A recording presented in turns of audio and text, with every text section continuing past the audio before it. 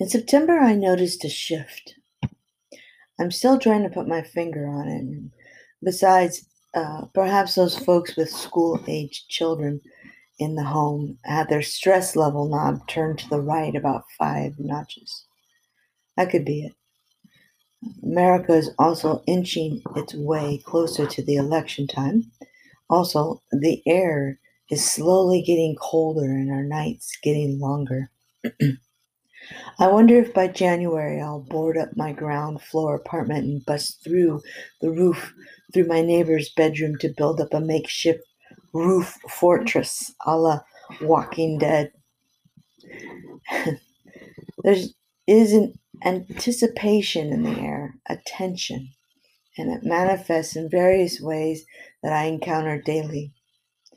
Folks driving distracted, folks having problems talking clearly or remembering what was said just a few minutes prior.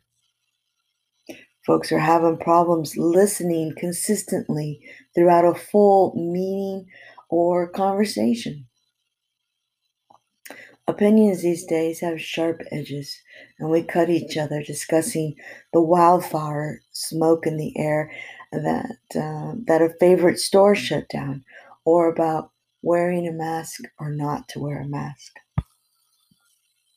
One day, when I was having a conversation with someone about something I can't remember, I caught my lips moving unconsciously. I wondered, do lips have a mind of their own under the mask? They're not resting anymore. When I stop talking, they move a bit, wiggle around under that mask. Is this something my brain wanted my lips to do all these years? Did social pressure keep my lips on the lockdown? Is my face free to be itself now that it's covered and can't be judged? This was an interesting conversation, much more interesting than whatever the person that I was staring at was trying to tell me about. I'm sure I moved my lips prior to the COVID mask mandate, but but like this animated. So the top lip curled under itself, like when Peter Brady was practicing pork chops and applesauce for his drama class. Then they moved in and out over and over, out to fish lips and then into a flat smile. My cheeks were jealous and began to flex, alerting, uh, alternating between the left and the right. And now back to pork chops and applesauce.